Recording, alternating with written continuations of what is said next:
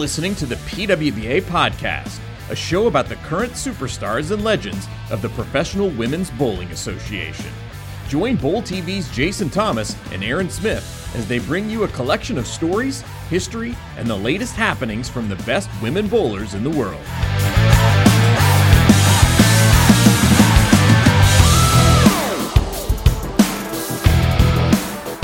And happy Monday, Aaron Smith. How are you today? Doing excellent, Jason Thomas. Happy Monday indeed. Happy Monday to all the good folks out in Bowl TV land watching the PWBA podcast today. JT, your Lakers won yesterday. Congratulations on that. Thanks. It feels a little weird. Like there's an asterisk next to it a little bit, but we'll take it. We're tied with the Celtics. Hey, if the asterisk is for anything, it's for probably the toughest title to win ever in the history of the ball. So I wish that game was a little bit closer, but regardless, I'm glad it wasn't close. I don't like the close ones. You don't like the close ones? I didn't like Game 5 at all. Well, yeah, it's a lot. But yes, quite a game, quite a series. Yeah. And there's bowling in the air right now, too. League bowling is back. PBA playoffs going. A lot of fun watching that show last night. Bowling everywhere. Bowling everywhere, indeed. And let's talk bowling, JT, with our guest today. She's bowled for Mexico. She's won a handful of medals in international competition and has 2 seasons under her belt on the PWBA tour. Without any further ado, let's welcome in Pamela Alvarez to the show.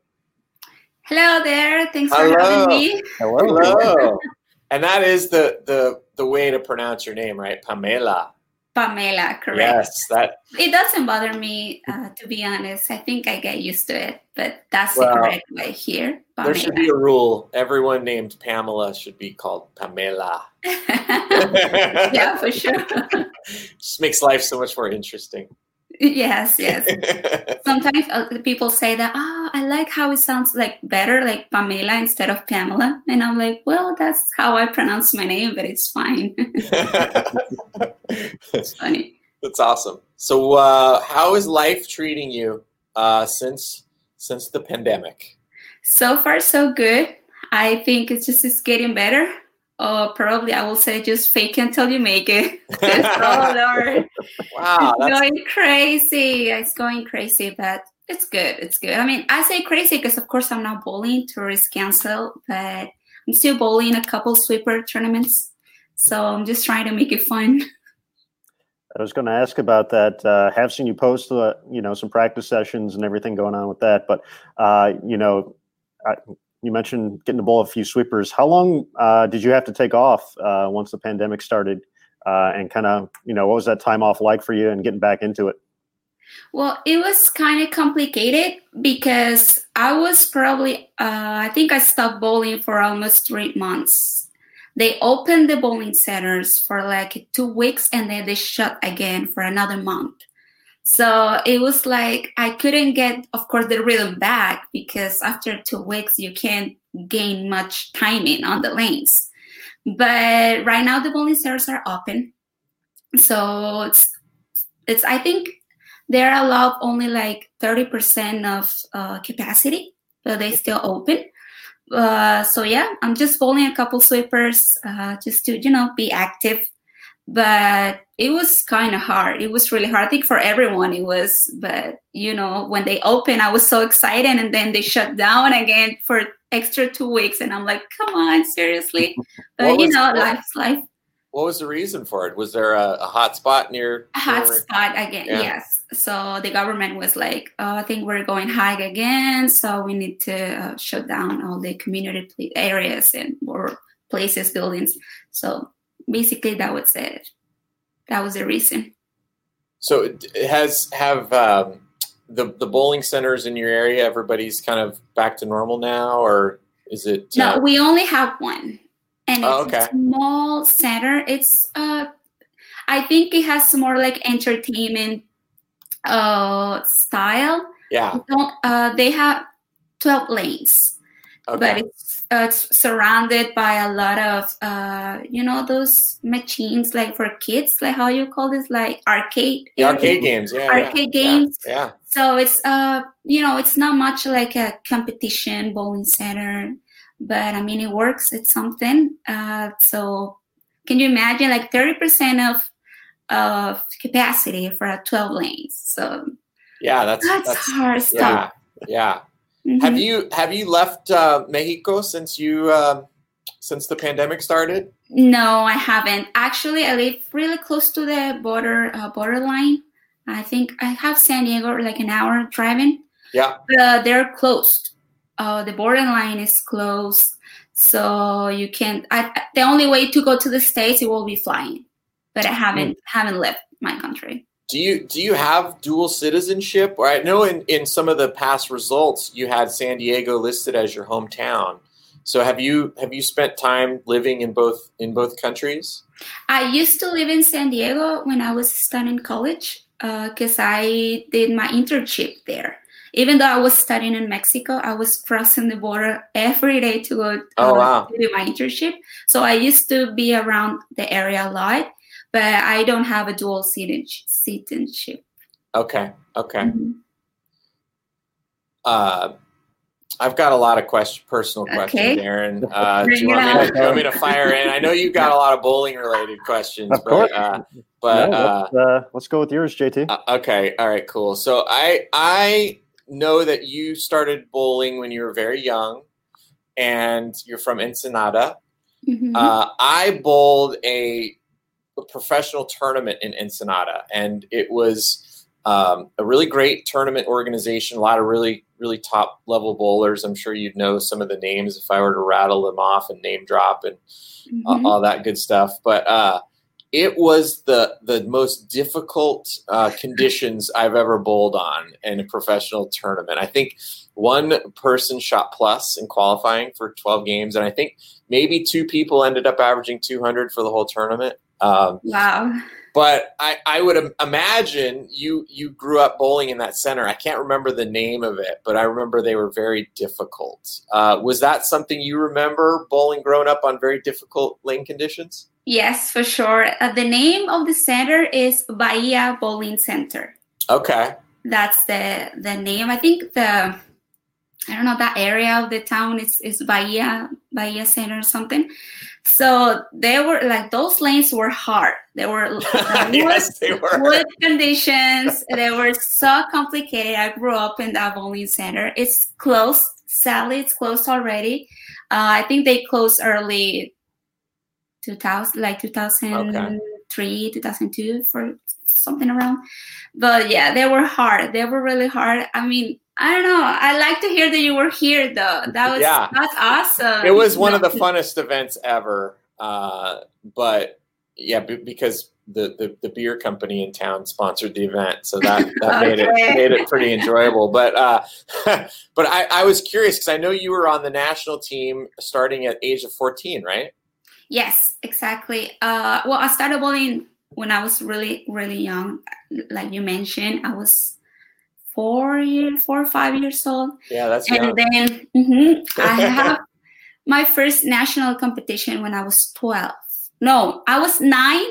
I won the first national event when I was 12. And then I jumped to the Mexican youth team when I was 14. Okay. So it's been a really cool journey.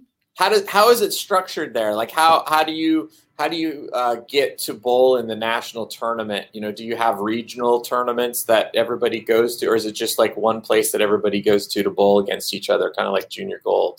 Okay. Well, Mexico is divided in states, just like you guys do. So I represent my state. It's called Baja California. So I represent my state, and then we go to nationals. But nationals, we bowl singles, doubles, and teams. Okay. So all events results will take you to like the top 6, or depends the format, top 6 or top 10, top 12, make Team Mexico. But of course, they take your age also. For example, if you are 15 and you make team, the adult team, like they prefer to put you in youth divisions. So that's why when I was 14 and I won nationals in the youth division, they put me in. I think it was under 15 on the team. Was Baja California one of the top states? It is. It is? Okay. Nationally, it is. We have really good level because we live really close to the border. So a lot of kids have the opportunity to go to the States and bowl there and bowl tournaments or practice or get some coaching. For example, Mark Baker has he comes a lot to the San Diego area. Yeah. So that's why my state has a really good level on bowling. Gotcha. They bowl JATs and other tournaments like that. Yes, for example. Yeah. Do you work with any coaches here in the U.S. or do you just you're coached mostly by the national team?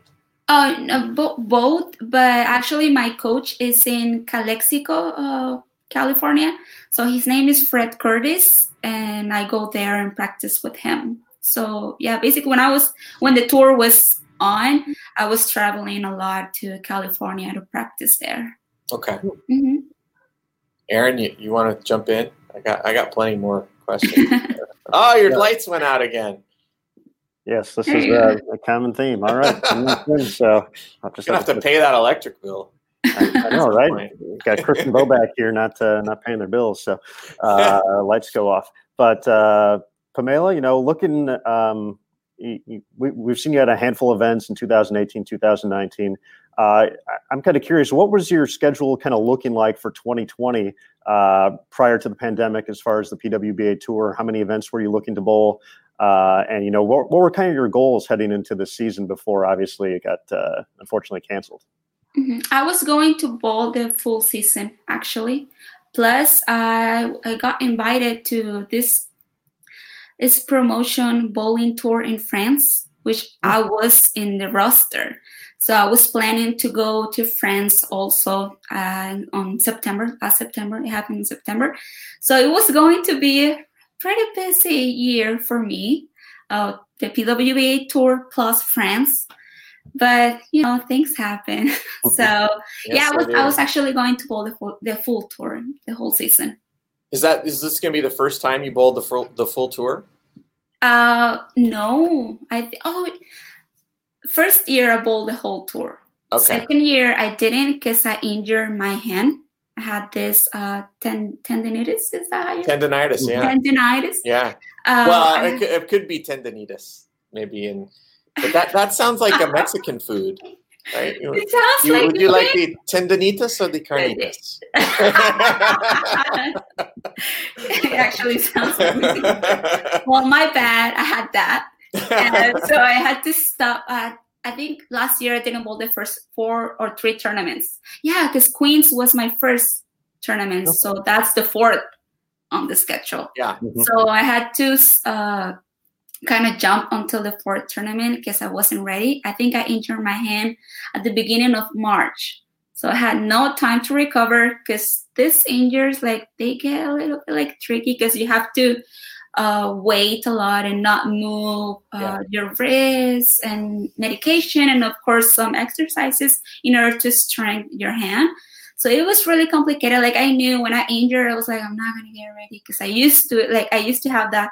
I think I injured the same a couple of years ago, 4 years ago. But, I tried to recover and get ready for Queens. So basically that was the reason why I didn't bowl the whole season last year because I was injured. But this year, 2020, I was planning on bowling the whole tour. Has the time off helped your wrist? Yes, it definitely helped. But when I bowl Queens, I used the wrist brace. I used to wear the wrist brace, and I couldn't get super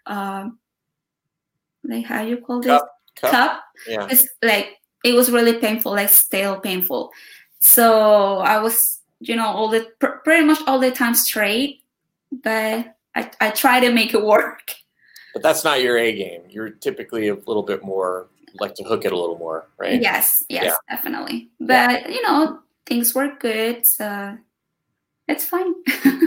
Nice. Now, when you were competing last year, working through the injury, did you ever feel like you were at 100%, or was it kind of just always trying to feel a little bit better each time out? Yes, definitely. Of course, I knew I wasn't going to be 100% ready.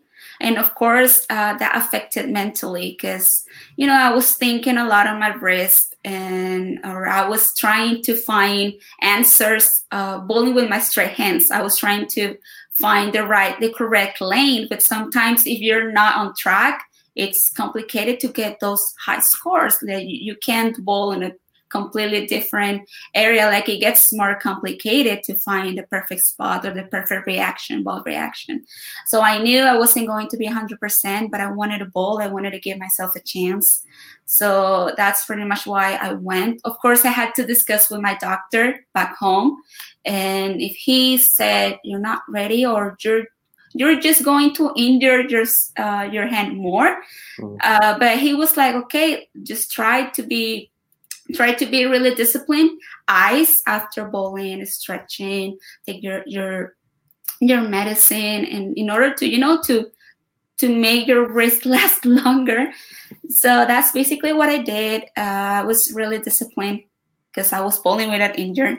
But I tried to enjoy also the time there because, as a foreign bowler, you make a lot of sacrifices. So I was going to, okay, the injury is here. It's not going anywhere. It's getting better for sure because you're being disciplined. You're doing what you can do. Let's just enjoy and try to bowl your best. But of course, I wasn't 100%, but it was fun. It was a tournament that I enjoy. I've never bowled injured in a long time. Never really happened. So it was good. I think I missed the cut for like 45 pins. So yeah. Looking at your stats, you've been a very consistent casher. You've had some high finishes. You've had a chance to make some shows here and there. But based on now knowing your kind of past injury history, has your time on tour been a little disappointing, or maybe even thought like, hey, I should be doing better than this? Yeah, for sure. As I say, I try to be positive. I try to rescue the good things on everything.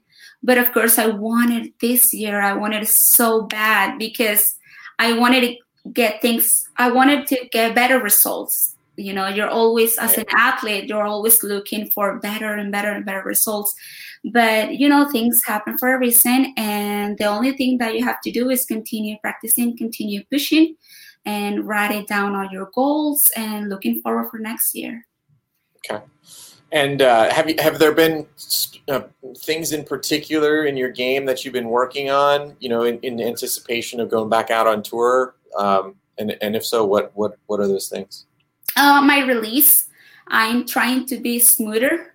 I try to be really hard and grabby sometimes because back in the day, I didn't wear the wrist race, but yeah. I think I started wearing them maybe 5 years from now back. Mm-hmm. And so I tend to go like I used to, hit it. But, with the wrist race, you don't have to like pull it or be grabby. So I'm trying, now that I'm not wearing it anymore, I'm continuing practicing being smoother on my release. That's what I'm doing. Is that because of the way the conditions play on tour? You think that'll help?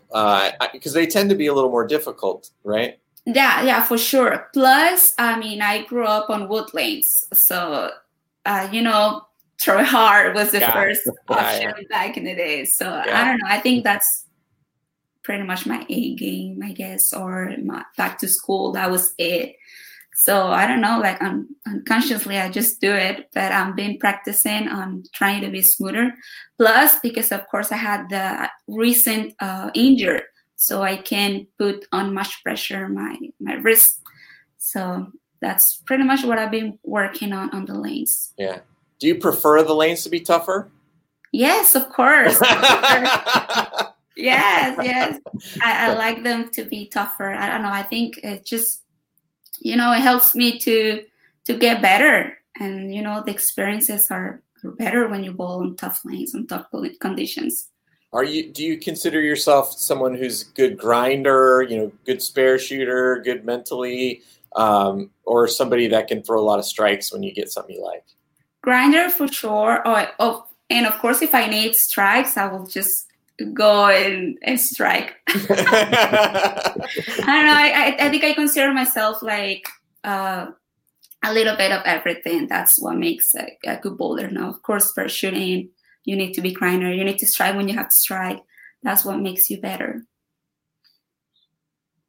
All right, so let's jump off of the bowling for a second. Sure. So in my extensive research that I did 15 minutes before the show started, I went to one of your social media accounts. I noticed that you are a brand ambassador for a skincare company. Mm-hmm. What is that about? That's crazy. It's crazy. When they approached me, I was like, me? Like, I'm an athlete. Like, it's not like I'm always wearing makeup or, the hair and all that stuff. Like, not really. I'm always sweating on the gym, bowling centers or whatever. When they approached me, I was like, I didn't like, I remember I received this direct message and I was like, maybe that's just a random brand, a scam or something. Yeah, like a freaking scam or something. Yes, exactly. It would definitely be that if I got that. Yeah. But then they were asking for my phone and they contacted me and I kind of I had this Zoom meeting that happened like 3 years ago. I've been with them for almost 3 years, and yeah, pretty much they have like a makeup and hair products and eyelashes grower, whatever. Like, I don't know. It's been fun because I guess I discovered my other female and feminine side of me, I guess.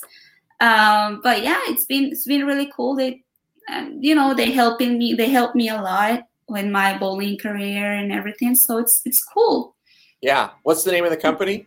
It's called, in Spanish, is DSBELLEZA. It's like Beauty DS or something. Okay. Mm-hmm. Yeah, I saw some pictures. I can see why they picked you. Okay. Yeah. Yeah, it's fun. It's very fun. Doing those photo shoots for them, it's different. You're not posing with the bowling ball. You're being like all glamorous. I don't know. It's fun. That's cool. We'll have to feature some of that, on when you're out there on tour next year. Or get people a little bit more aware of what's going on with the. We have a makeup model as part of the tour. So yeah, definitely have to work that in. I don't think I will call myself a model. I'm 5'1", so. Wow. But yeah, I mean, it's cool to be a part of something like that. It's awesome. Really cool. Mm-hmm. Awesome. Absolutely. Now, Pamela, and kind of looking at some of the notes that you've submitted to us over the years, you said one of your biggest moments on the lanes was going back to 2017 at the World Women's Championships in Las Vegas, making the top 24 for all events, getting to compete in the Masters portion of the event. That event's, the pinnacle for many folks on, across the globe. It's such a big event, bowling for world championships. For you, with that coming in 2017, was that performance kind of and did that push you toward the PWBA in 2018? Just kind of talk us through that timeline of having that great event and then, moving on to the tour the next year. Yes, for sure. It definitely was a huge part of why I took the decision to join the PWBA. Actually, that World Championship was one of the toughest in a long, long time. I remember everyone was talking about how hard the conditions were. But for me, I was, I think I was, matching the lanes so good, so well. I was bowling really, really good that I didn't really think that they were that hard, like my teammates or other bowlers were talking about. Of course, that was definitely the main reason why I joined, because it was Vegas. So most of the brand staffers were there. in Vegas. Cecil from Vice was there, and he kind of like gave me my first professional contract. So shout them to them. That was my first professional contract. So it kind of like it gave me an idea that I was like, okay, I think I can try and I can bowl good. I think I can make it. I want to give myself a chance to bowl professionally.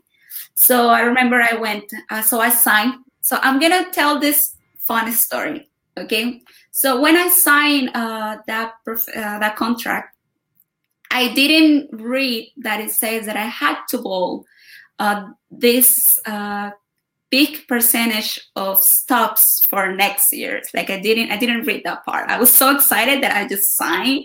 So when I went home and they sent me the contract on my email, I read and I was like, I need to bowl like 80 or 70% of tour. So I was like, how am I going to tell my dad that he needs to help me to bowl tour? So when I was like thinking, I was, Mom, you need to help me. I need to talk to my dad because I want to bowl. That's so cool. Like my mom was like, okay, just talk to him. So I went to my dad and I was like, remember that contract that I signed? And he was like, yeah, for sure. What happened? Well, guess what? I need to bowl a lot of stops for next year. And my dad was like, sure. Like he was so excited. I remember I didn't tell him for like 3 or 4 days because I didn't know how to approach him. And at the end, he was like, yeah, Paul. He was so excited. And I was like, seriously, I should have just told him like at the exact moment that I signed. And so yeah, I ended up bowling because of my really good results on the Yeah, I have speaking from experience of someone who has a daughter. Daughters should never underestimate their ability to manipulate their fathers. We will pretty much do whatever you ask. Yeah, but my dad was also like, okay, it's going to be a professional tour. Like you need to prepare. Like it's not like Team Mexico that you only bowl 2 or 3 tournaments per year. So I had to like organize my teamwork, like my trainer, my bowling coach, everything in order to plan what was going to be the strategy for next year in order to have good results. So that was when, okay, I tried to plan and put every piece in order to have a really good results of the following year. So it was exciting. Of course, it was exciting at the moment, but once you started working, you realize like, this is going to be a professional level. Like you have to give 100% of your dedication of everything. So, but it was a really cool process, and still a really cool process. Now go ahead, Andrew. Or go ahead, Aaron. Andrew. I don't know who Andrew is. That's okay. Look like an Andrew. Now, when you made the decision to go out on tour, who are some of the folks you kind of relied on to kind of provide information to kind of learn a little bit more about the week to week? Bowling for Team Mexico, obviously, Sandra's out here every week. I'm sure you've got to meet a lot of these bowlers prior to through PAPCON events and World Bowling events and all that. So who are the folks you kind of leaned on to kind of help prepare you for that first year out there? Of course, Sandra Góngora was one. She was my teammate when I was in Team Mexico. So of course I approached her and asked her, and she gave me a lot of tips. She's still really nice to me and all that. But of course my teammate Rocío Restrepo, I know her since a long time. So she has helped me a lot too, and still help me. We're still in contact. So yeah, pretty much Rocío and Sandra were the ones that helped me. I'm sure you had a lot of battles growing up with Sandra, with for national team and other tournaments in Mexico. She is older than me, so yeah, she's a couple of years. Just couple years. Yeah, not much. So we didn't grow up much, like on divisions. When I jumped to bowl nationals, yes. Yeah. And I only bowled nationals with her maybe 4 or 5 years. So I was pretty much an adult. I was 22, 21, 22, 23. But yeah, I mean, I watched her growing up for sure. I watched her. She was in another division, but of course I watched her. She's a superstar here in Mexico. She rolls it really good. But, you know, competing against each other, we didn't have a lot of competitions. Okay. We didn't have a lot of tournaments. Plus, she doesn't have a makeup deal like you do. That's true. She's the superstar, but she doesn't have the makeup deal. There are a lot of other great players from Mexico that haven't even tried. Who are some of the other players that, you know, we should look for out in the United States? Yeah, that's actually that you mentioned that. That's one of my goals. I'll say, like, I would like to see more Latin girls bowling on tour. Like, I want to make them know that it is possible to be on tour, because there's a lot of talent, and not just from Mexico, like from a lot of other Latin countries. But from my country, I will say Aceret Setter. She's a really, really good bowler. We have Ileana Lomelí also. She's a phenomenal bowler. We have a lot of talent. We do have a lot of talent. So I wish I could see them bowling on tour anytime soon. Yeah. What do you think is the reason we haven't seen as many come out? I mean, we see a few at the Queens, but yeah, it's not like a full-time thing. It doesn't seem. What's holding that back? I think sadly it will be money related, because I have the advantage of living really close to the borderline, so I can just go to San Diego and take a national flight.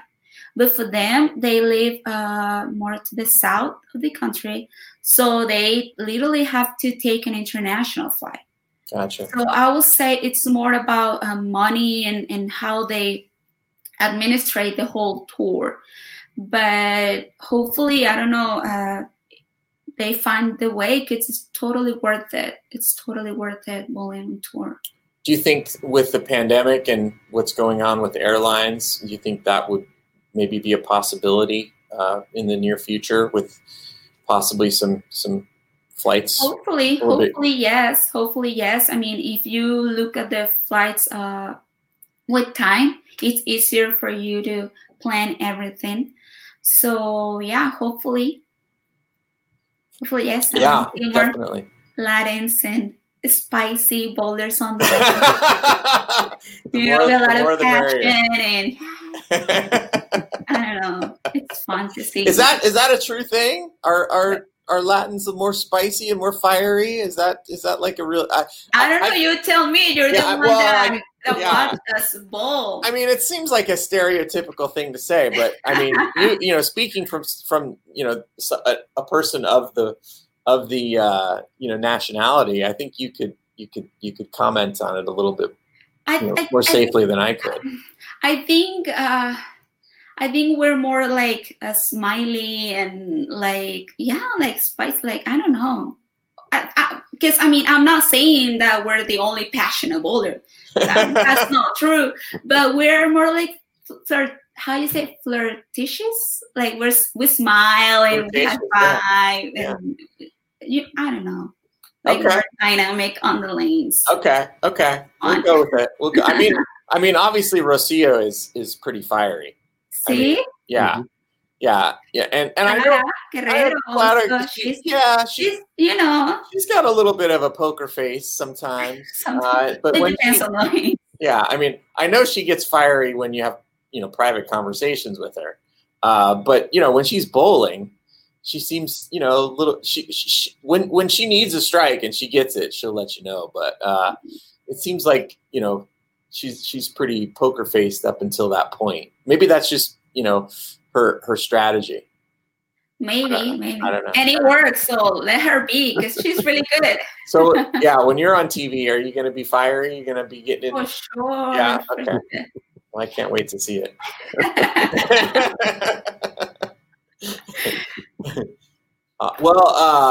So one of my secret questions was, you talked about sushi being your favorite food, and you talked about in our little before the show about fish tacos. Where do fish tacos come from, right? Well, that's true. So tell the world, where do they come from?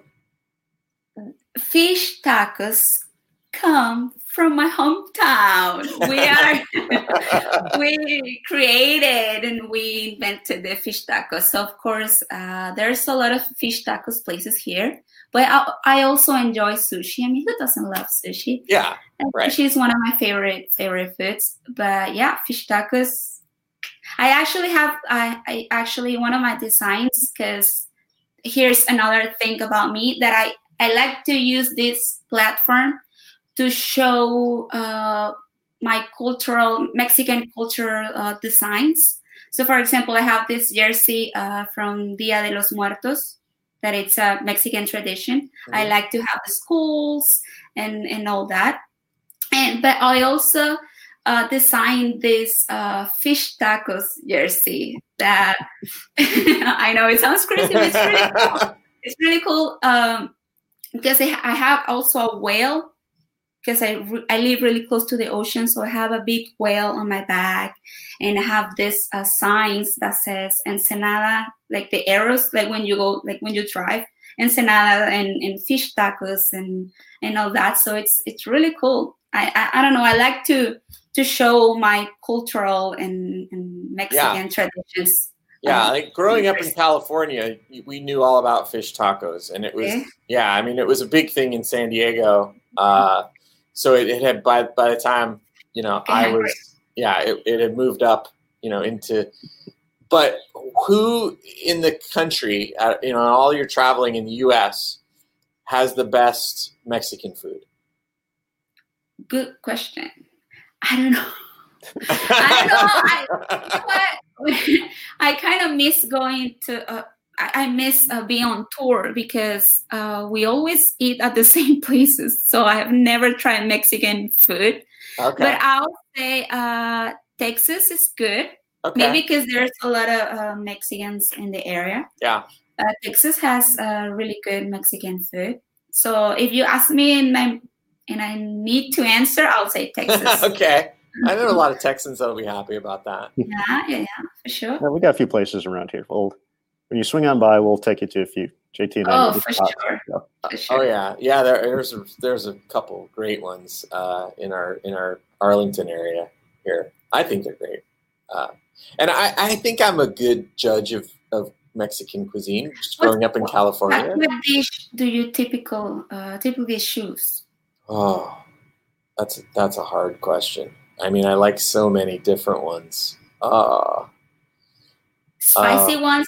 Not really. Yeah, I like spicy. Really? Yeah, I do. Man, I'm starting to get hungry just thinking about it. And I'm on this diet, so stop it. Stop making me think about it. I won't mention enchiladas then. So. Enchiladas are good. You've talked about designs that you'd like to make, and you talked a little bit before the show started that you've developed an interest in painting. Mm-hmm. So what's that all about, and like how serious are you about it, and how good are you? And I'm not good at it for sure, but I don't know, this quarantine made me discover talents that I didn't know I was good at it, I guess, or that I enjoyed doing it. And so my dad, he used to paint as a hobby, landscapes. So I kind of, I grew up watching him doing it, but I never really had the time, I guess, because I was so focused on bowling. So I was like, oh, that's cool, Dad. But I never really asked, like, can you teach me? But this quarantine, I don't know, like, I just started doing it. Because I was tired of doing a lot of puzzles. I was like, I need to do something else. Netflix, I finished everything. Like, come on, no, I need to do something productive. So I started painting. But it's pretty much a hobby. It helps me with stress, when you're not in a good day or whatever. It just helps me to go through the day, I guess. Okay. So it's pretty much a hobby. So do you have like paintings that you put out on social media and stuff, or do you show anybody your painting? Not really, but I should do that, right? Yeah, absolutely. I know absolutely. I haven't shown my paintings on social media. Okay, but maybe you'll have like one featured on a jersey next year, something like that. Oh, hey, that's a good idea. I like that. Yeah, probably. Awesome. Now, do you do landscapes, or do you do? You mentioned skulls. Are you? You said, oh no. I paint landscapes. When I mentioned skulls, it was because of the Dia de los Muertos, my designs on my jerseys. But I didn't paint, like, I just designed the Dia de los Muertos jersey because I don't know, I like it. But just because of the tradition on my jerseys, not that I paint skulls. Tell people more about what that is, Day of the Dead, right? The Day of the Dead, Yeah. So basically we celebrate life or the dead. Like, when we have this tradition that when a person dies, it's not gone. It's a way to celebrate that somehow they're still together. Yeah. So it's a really, really beauty. It's a pretty tradition. So I like it. Yeah, it's very. Have you seen the movie Coco? Mm-hmm, for sure. Yeah. Yes. Did you like that movie? Was it good? Yeah. It is really good. I liked it. Yeah. Same. And that was what that movie was about, really, right? Mm-hmm. Yeah. Yes. Yeah. Everybody should go see the movie Coco. It's for really, sure. Yeah, yes. Really good. Really good. So you also mentioned in your bio that one of your hobbies is dancing. Mm-hmm. So how like, what are we talking? Are you good at dancing, or is it like, are you like professional, or is it just something you like to do for fun? Just for fun. Just for do you know fun. Do you know like specific dances and dance steps and dance moves and stuff? I think I'm just if you play a song, I will just dance. Like it's an easy thing on me, I guess. I don't know. Okay. I don't know. But it's just for fun. Like I like to have a good time and just go dancing. Okay. Mm-hmm. What is your favorite kind of music to dance to? In Latin America, we call it reggaeton. So it's very flavory and dancey, catchy songs. So I will say that. That's awesome. That sounds fun. Mm-hmm. I wish I could dance. I'm just the worst dancer. No. But you don't want to tell. Yeah, I'm kind of introverted. So it's not something, I'm not good at doing bad things in front of a lot of people. Things that I'm bad at in front of a lot of people. Okay. Not that, yeah. So yeah, anyway, good for you that you're able to do that. JT, I'm hearing plenty of opportunities on tour next season for this to all come together. And all this. Yeah. So, I'm ready. I think I'm ready to sing. I think I'm ready to sing in public. I'm not. Yeah, I'm not sure about dancing yet, but singing, I'm getting close. But yeah, that's karaoke are fun. Yes, do you like karaoke? Yeah, sure. Yeah. I don't sing. No. No. All right, I'll sing and you can dance to it. Okay, perfect. I'll be the background dancer. For sure. So as we do this deep dive into your kind of background and hobbies, one other thing from your bio sheet, you list Formula One racing as something you enjoy to watch. And so tell us a little bit about that. Well, my dad is he's the one that's been following for a long time. So it's kind of like a bonding moment between my dad and I. We actually set alarms to watch the race like 4, 3 in the morning. It's really fun. I've been learning a lot. I'm still learning, but I liked it. I like Formula One. What is it you like about it? I don't know. I think I like the emotion. I don't know. I like speed, the emotion of the race, and the way the drivers celebrate with the champagne and everything. Yeah. It's fun. And I've been learning about my dad. He's always mentioned like, oh, he's going to go to the pit. He's going to switch wheels. No, how you call it? Tires. Tires for soft tires, hard tire, medium tires. And, I've been learning a lot. And like, why do they switch tires? Oh, because of the friction and all this. So I don't know. It's really dynamic, and I've been learning. Yeah, it's like bowling balls. That's true. Yes. Yeah, for sure. Yeah. Yeah. Have you ever been to a race in person and heard the? No, never. Wow, that's that. We gotta. Yeah, sure. I mean, the Tour Championship we've done at a NASCAR race, which is has some similarities to Formula One racing, but the cars are just so loud. It's just amazing. Aaron, what do you got kind of first taste of it? I did. I grew up in Indiana, so I'm very familiar with stock car racing.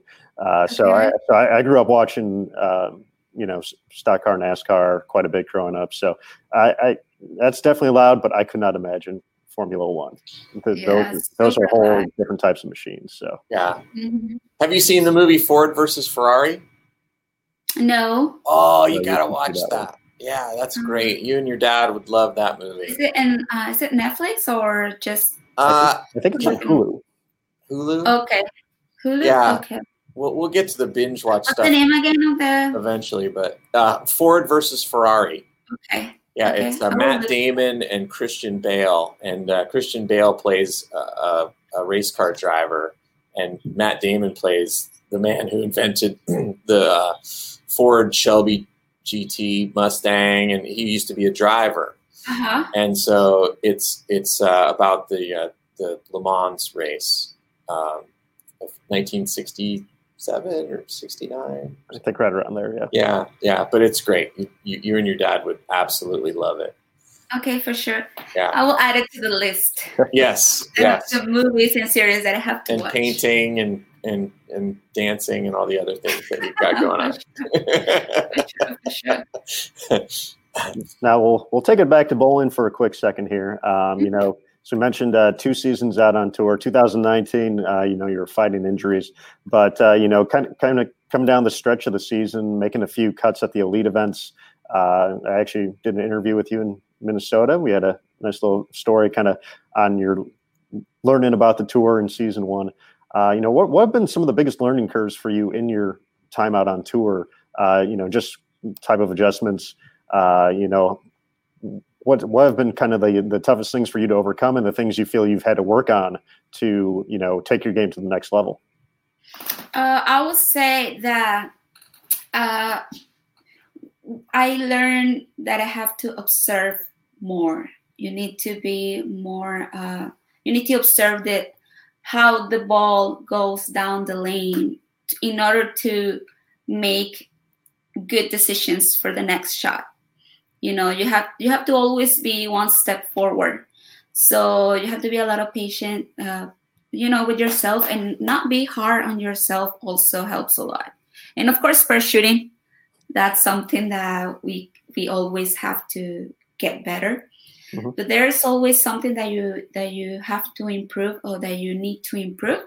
So I will say that try to read the lanes in a better way, or quicker, in order to have to make decisions quicker and more correct, the correct adjustments. So. Yeah, it seems like a lot of the really good younger players like yourself that have not been out on tour for as long it seems like that's what they say. They don't say, hey, I need to work on my physical game. It's always more like, hey, I need to understand how to make the moves a little faster. Yes, for sure. And are there any players in particular that you find yourself kind of trying to learn from, either because of the way you throw the ball, or just because, you kind of admire the way that they are always, basically owning the pocket and staying ahead of the moves?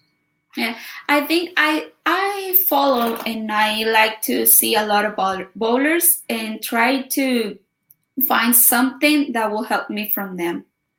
For example, I like Rocio Restrepo, that she always tries to I don't know, something that I like about her is that she always tries to find a way that she can be bowling on the other side of the lane, but she makes it work, and she's really good at it.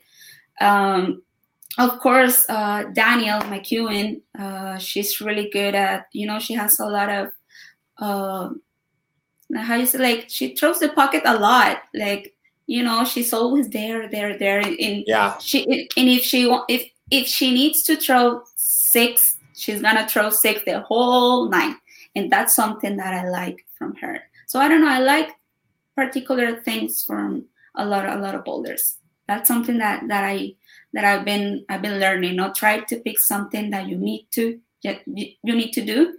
Go back home, practice, get better, and you will see better results. Are you a player that likes to look for more room to miss, or are you more of a shot maker who just feels like you can make it work and you just want to get kind of in the right place? I know Rocio seems to be like, she's a great grinder, but she's also looking for something that nobody else has.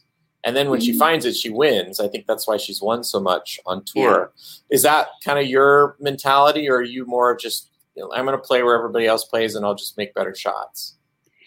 Probably, I will say that I don't have the experience that she has, so I will definitely go for the first options. So I will try to see where everyone is playing and just try to stay to my A game and make good shots, and start from there. And of course, if my ball rep said something, I'm always open for some adjustments, for some changes.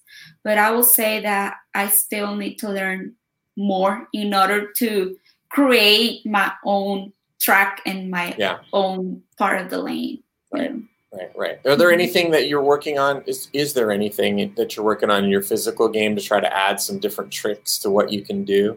Hand positions, of course, because as I say, I was using the wrist race along like 5 years. So I need to practice a lot of hand positions. I need to practice them in order to when I go to a competition and I need something, I don't feel afraid to do it because I practice it at home. I kind of know how to do it. So I'll say that, like, you need to, if you combine bowling balls with hand positions, you're above most of the bowlers. Yeah. I mean, they always say don't ever, in league, don't ever use, a shot that you've never practiced before, right? Oh yeah, for sure. Yeah, that's why I say if I have to do it, I'm not gonna feel afraid during competition because I practiced it before. Like, I'm not going to try something new during competition. Yeah, it's not a good idea to try something you've never tried before when you're bowling against Kelly Kulick and Shannon O'Keefe and Liz Johnson. For sure.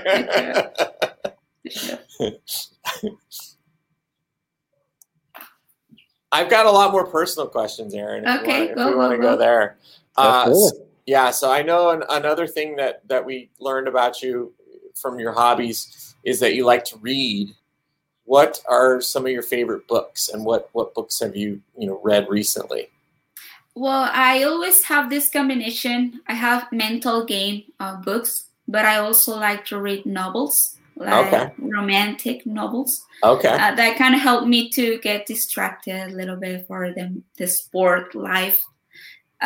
So yeah. Do you mean like romance novels, or are we talking like? Yeah, romance. Romance. Okay. Yes, romance novels, and so I have a lot of romance novels and mental game books.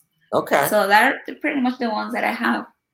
Yeah, I my wife used to read a lot of romance novels, and looking at me, you can see why she would need to do that. But who are some of the big romance novel writers that are out right now that you like to read?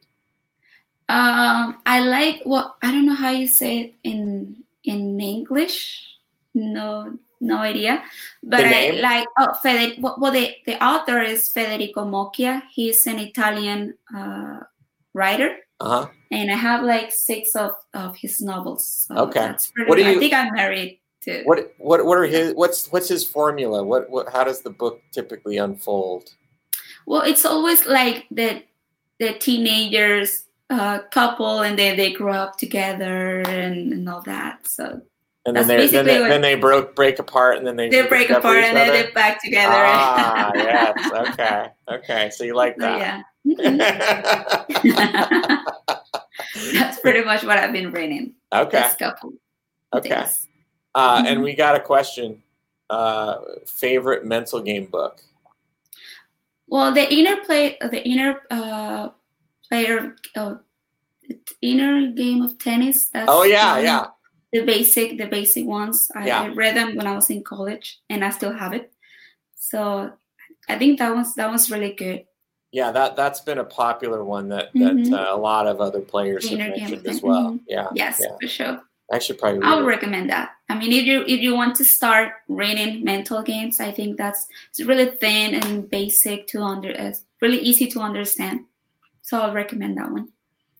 Now, how do you put that into place in your competition out on tour and in international competitions? Well, that book tells a lot of the subconscious part of the brain, so that helps you a lot because, bowling, if you're not fully like calm and prepared to make a shot, something can go through the way and just throw it in a different direction. Yeah. So that's what I like about the book. So a lot of to understand how the brain works. So I don't know. I liked it. Okay. So is it kind of like breathing techniques and how to manage stress in the moment, staying in the moment, things like that? 'Cause I think when people think about mental game, they just think about like confidence, right? Like a lot of it's just a confidence thing. But I think there's a lot of, technical things that apply to performance that are very specific. So you have to know yourself. You have to know how you work in order to put in practice whatever the book says. You have to. There's no other person that know yourself better than, of course, you. So you know what's good, what's, like everyone is just different. Yeah. So. Yeah, definitely. I think I'm definitely different.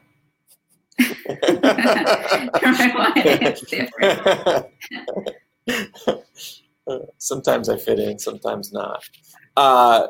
So for you, is it more important to think about the mental game or the physical game? What do you tend to spend more of your time?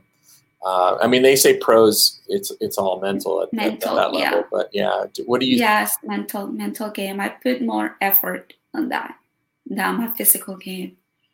And then what pieces in particular do you spend time working on in that? I've been working on how I behave when I'm on a stress moment. What do I do? Like unconscious, like you're not putting attention on your movements, on what you're thinking. So I like to know and discover myself on every part of the competition on a mental game, like talking about mentally. So when I'm stressed, what do I do to calm down? Because bowling, you're not allowed to get your stress go longer, for a long time. So I like to learn about managing my emotions also. That's really good. Yeah, it's very important. People don't even think about it because there are a lot of times during a tournament where things can go south on you. I mean, I know like when you first start the tournament, there's anxiety because you've been anticipating it, and you have something has to happen for you to just kind of forget about the anxiety and I'm in the tournament now. Let's get into our normal, mental mode. And then throughout the tournament, you're going to run into adversity. You're going to run into a pair that's not great. You're going to have to figure out how to bail out that game and move on to the next one. And then when you get towards the end, you're going to have to worry about, I need 240 this game to make the cut. And then how do you deal with that situation? Is there a particular piece that you're trying to get better at? Like, for example, throwing strikes when you need them, or, just learning how to, get into the tournament a little quicker, or is it just kind of overall you're looking at all of it? I would say that getting the tournament a little bit quicker, like it's sometimes like I bowl the first game and I'm just like, automatic mood. but you're losing all those frames. So Right. I will say that I need to get better and like pump myself from game one in order to have more room or more time to make cut or put myself in a good position. Yeah. Mm-hmm. I know when I bowled way long time ago, like before you were born, I would have to get mad. I would have to like bowl so bad that I was so upset, and I would have like a, self-talk where it wasn't so much of a self-talk that people could actually see what I was saying, but it was almost like it took that to kind of wake up and just get into the tournament. And then you just forget everything else. Do you find yourself having to, have that moment, or is it something that you're able to do a little more gracefully than I was able to do it? Well, for example, the 2 years that I found in Bali, I missed the cut. I think the first year, that was 2018, I missed it for like 4 pins.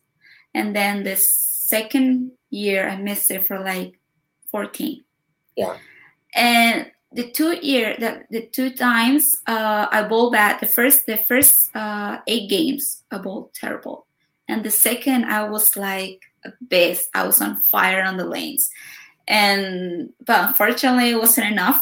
Yeah. So I would say sometimes you gotta be mad at how you've been throwing the ball in order to just like get that extra motivation. I don't know. Like I've been in the same. Yeah. Shoes, I mean, I've never seen you mad. You're always so smiley and nice and friendly. I mean, I get mad sometimes. I want to see you throwing balls in the locker room and yelling at Tennille. I would say frustrated. I would say like more like frustrated at my game, but yeah, I don't know. It's funny because you're not the first person that tells me that I'm always smiling, and I'm like, really? Like I don't know. You don't see it that way. You see yourself as being much more of a frustrated person. Well, no. It's just that I don't know. I think I smile like unconsciously. Like I don't know.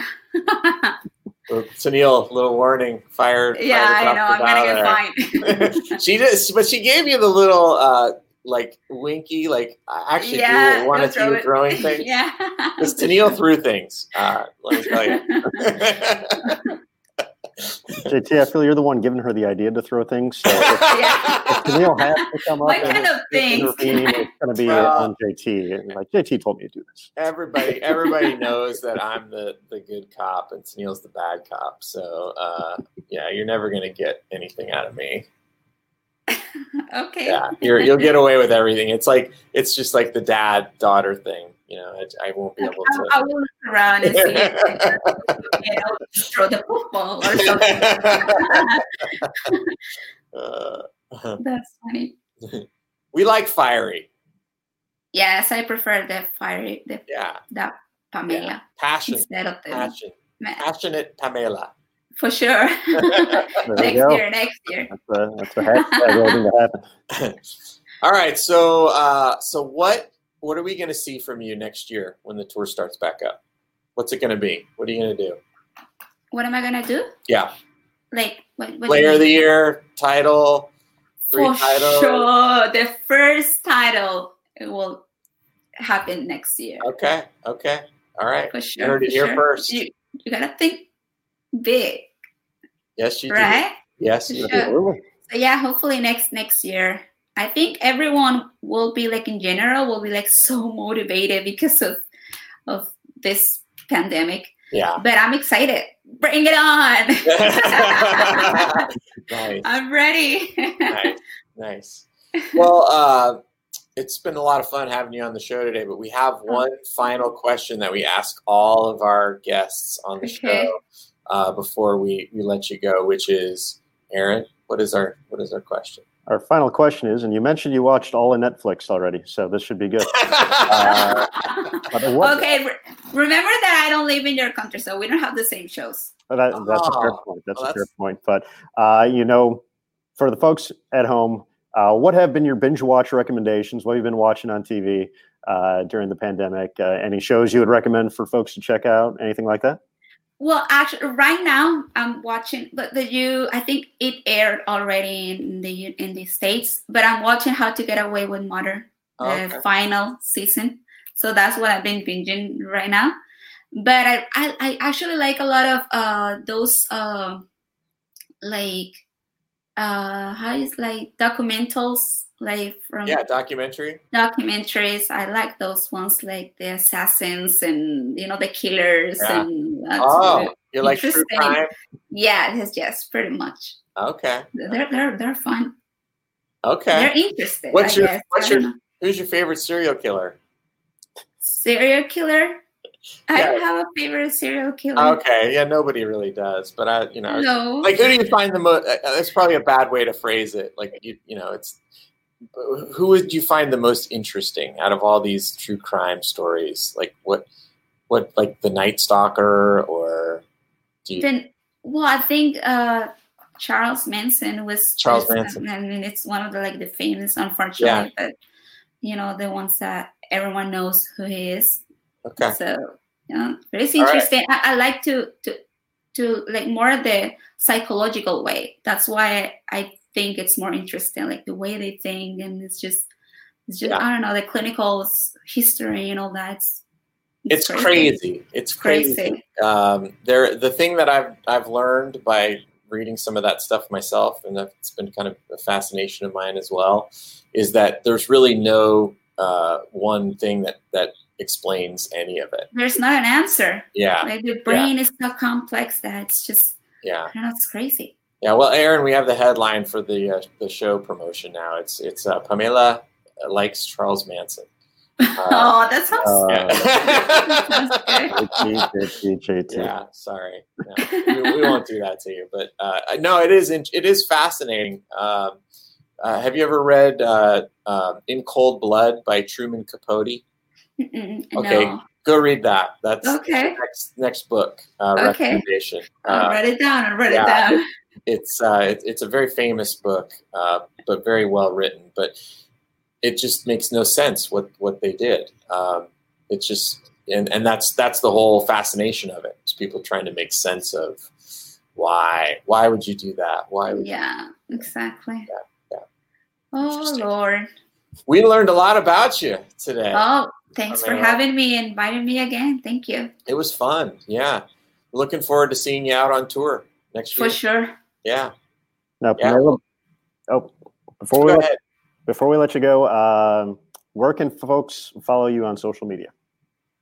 Pamela Alvarez, X. That's how I am on Twitter, Instagram.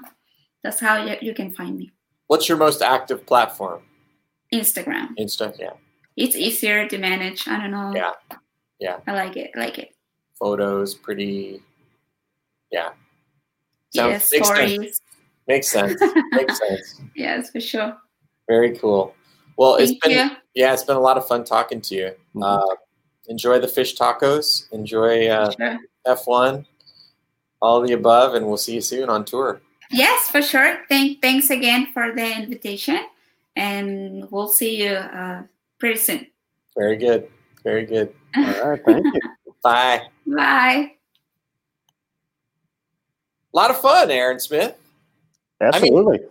There's just so many great personalities on tour that it's so fun to get to know. I mean, even though we spend our time out there, we never get a chance to talk to anybody. I mean, you tell them, hey, we need to talk to you about, your 200 over block you just shot. And then you talk to them and then they go off to lunch and then you see them bowl again.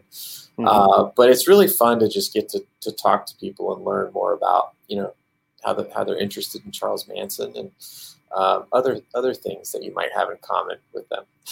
No, absolutely. That's definitely been one of the great parts of the podcast since we started it up in April. Just getting to learn more about the players out there, kind of getting to understand their journey and, making their way to the PWBA tour, how they kind of interpret, the different learning plateaus, different stepping stones you have to go through to find success out there. So definitely appreciate the information, JT. you asked her what her favorite who her favorite serial killer was. So that's a new moment on the show. That's not I my wasn't ready. finest moment. I wasn't ready for that. No, but she had an answer. She did have an answer. But it's really great. It just shows you the depth of talent on the tour. That somebody of Pamela's accolades, that she's been on the national team since she was 14, and she's bowled well on tour, but we haven't seen her break through and win. So it just shows you how deep the talent pool is out on tour, how hard it is to win, and how many good young players we have coming up through the ranks that are looking to make their names known. 100% true. And one of the things she mentioned was, and for a lot of players kind of coming onto the tour, it's not so much about the physical game, but it's more about understanding the moves and understanding lane play out there, and that's going to be excellent transition to your guest on Bowling Explained on Wednesday, 2 p.m. Eastern. Yes. So I'll let you talk a little more about that. Yeah, that's going to be a lot of fun. We've got the great Sean Rash on our show on Wednesday. We are just going to be talking about lane play. So we're just going to be talking shop about how to make moves. And it's just so funny because you see, the scores, the standings posted on social media, and all these people that are, armchair experts say, oh, the lanes are so easy. And man, if you went out and tried to bowl on them, you would think these are the hardest lanes I've ever bowled on. But the pros make them look easy. And it's not just because they're great at repeating, which they are. It's because they understand how to play the lanes properly. And so we're going to get a lot of insights from Sean into how he plays lanes. What are some of the secrets that make the pros make the lanes look so easy when they're really not? And I can, speaking from experience, bowling in tournaments with some of the pros, they can make them look a lot easier than they look to a normal human being. So it'll be interesting to get kind of Sean's take on how he does that, what kind of magic. And some of it's because of physical game skill, but a lot of it's just understanding lane play. I mean, Norm Duke is able to compete, at the age of 57, or is he 57? 56, 57, something like that. Yeah, that's insane. But, Norm Duke is still able to compete very well with a 300 RPM rev rate, against people like Belmo and Sean Rash. So a lot of it's just the secret of lane play. And so Sean's going to help us uncover some of that in the show on Wednesday. So I'm looking forward to it. Definitely going to be a great show. On Thursday, Inside the OC, we'll be welcoming 2011 USBC Masters champion Tom Hess. I'm looking forward to that one. I got to see Tom a lot during the collegiate season. His daughter Megan bowling for St. Ambrose. So I'm looking forward to talking to Megan's dad and not Tom Hess, and kind of give him a hard time about that, because he gave me a hard time out when we were on the collegiate tour. So I'm ready to give it back to him. But definitely going to be a fun conversation with Matt Cannizzaro. That show also 2 p.m. Eastern. And then our top 20 countdown of the greatest seasons in professional women's bowling history. I think this one will probably get some good buzz going about it. Kelly Kulick's 2010. Yes. It's going to be number 5 on the list. Pretty incredible.